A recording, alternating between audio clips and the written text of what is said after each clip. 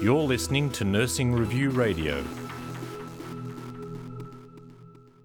The Australian College of Nursing held an event which aimed to help nurses understand the legal context of voluntary assisted dying, or VAD, within the Victorian healthcare system.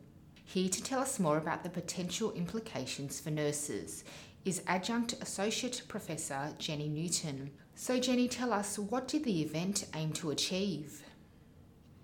Megan, the event aimed to raise nurses' awareness of the fact that the voluntary assisted dying legislation comes into act in July next year, so that's actually not that far away.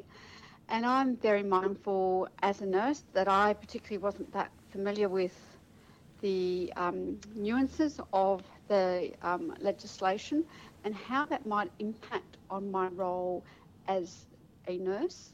And so the event was really to raise that awareness that nurses needed to start thinking about what might be some of the implications for themselves in their everyday practice.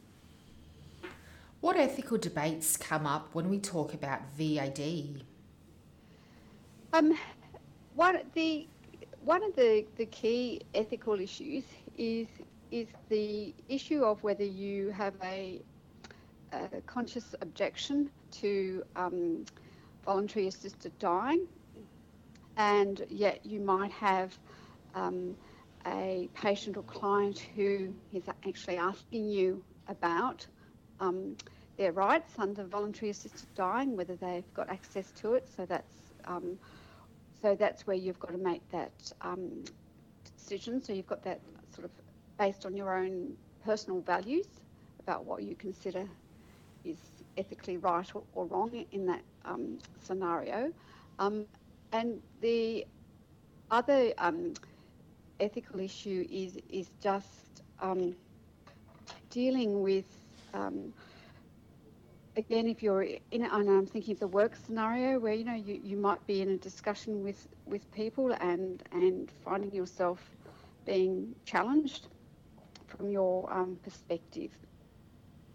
Tell us about the Voluntary Assisted Dying Act 2017.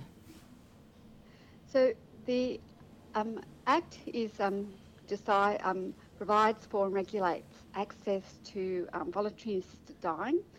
It's like any other clinical intervention, and it has been designed to actually comes into operation in June 2019.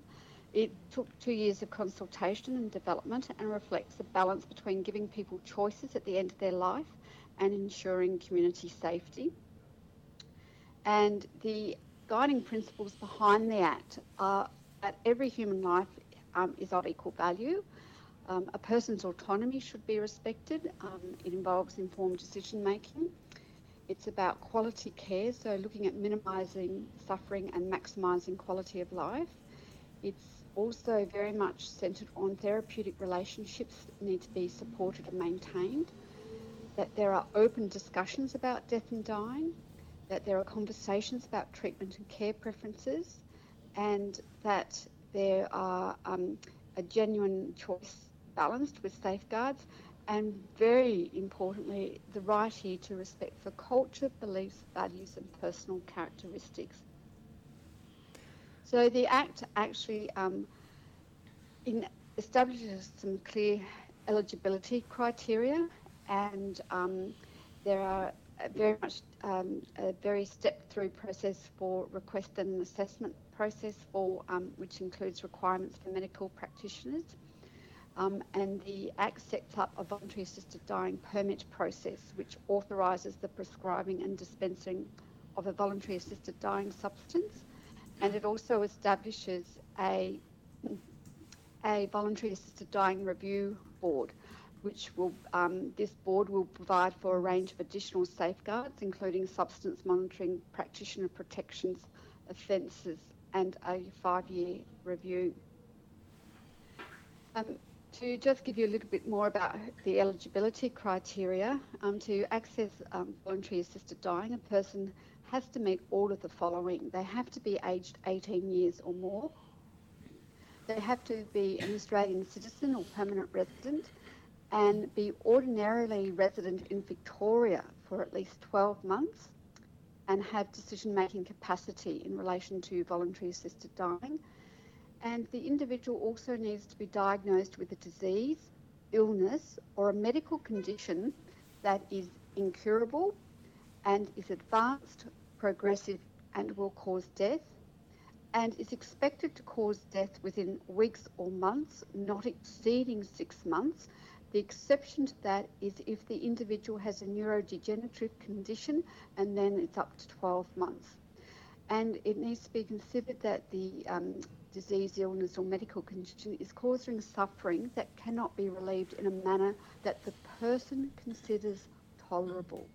So how do nurses come into this?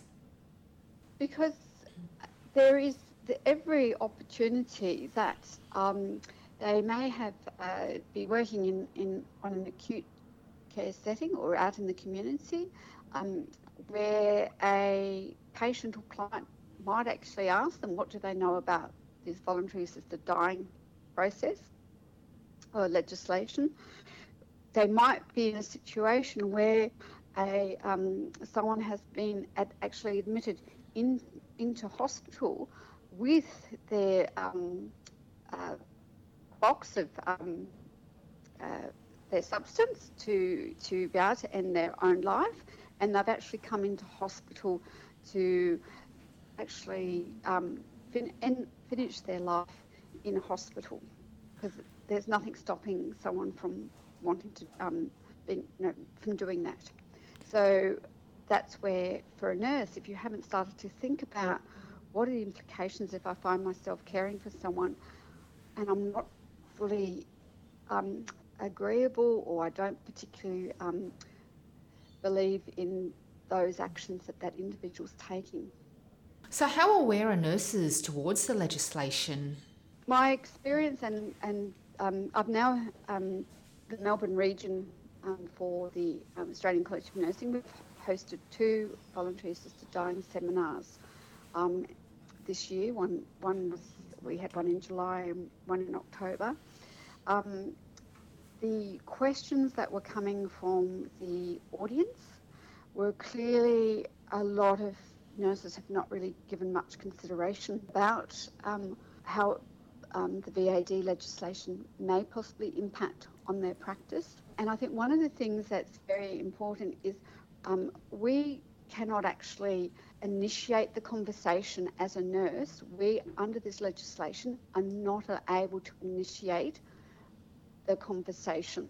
If a patient actually asks us, then we can say, oh, I can get you some literature, but we cannot start the conversation.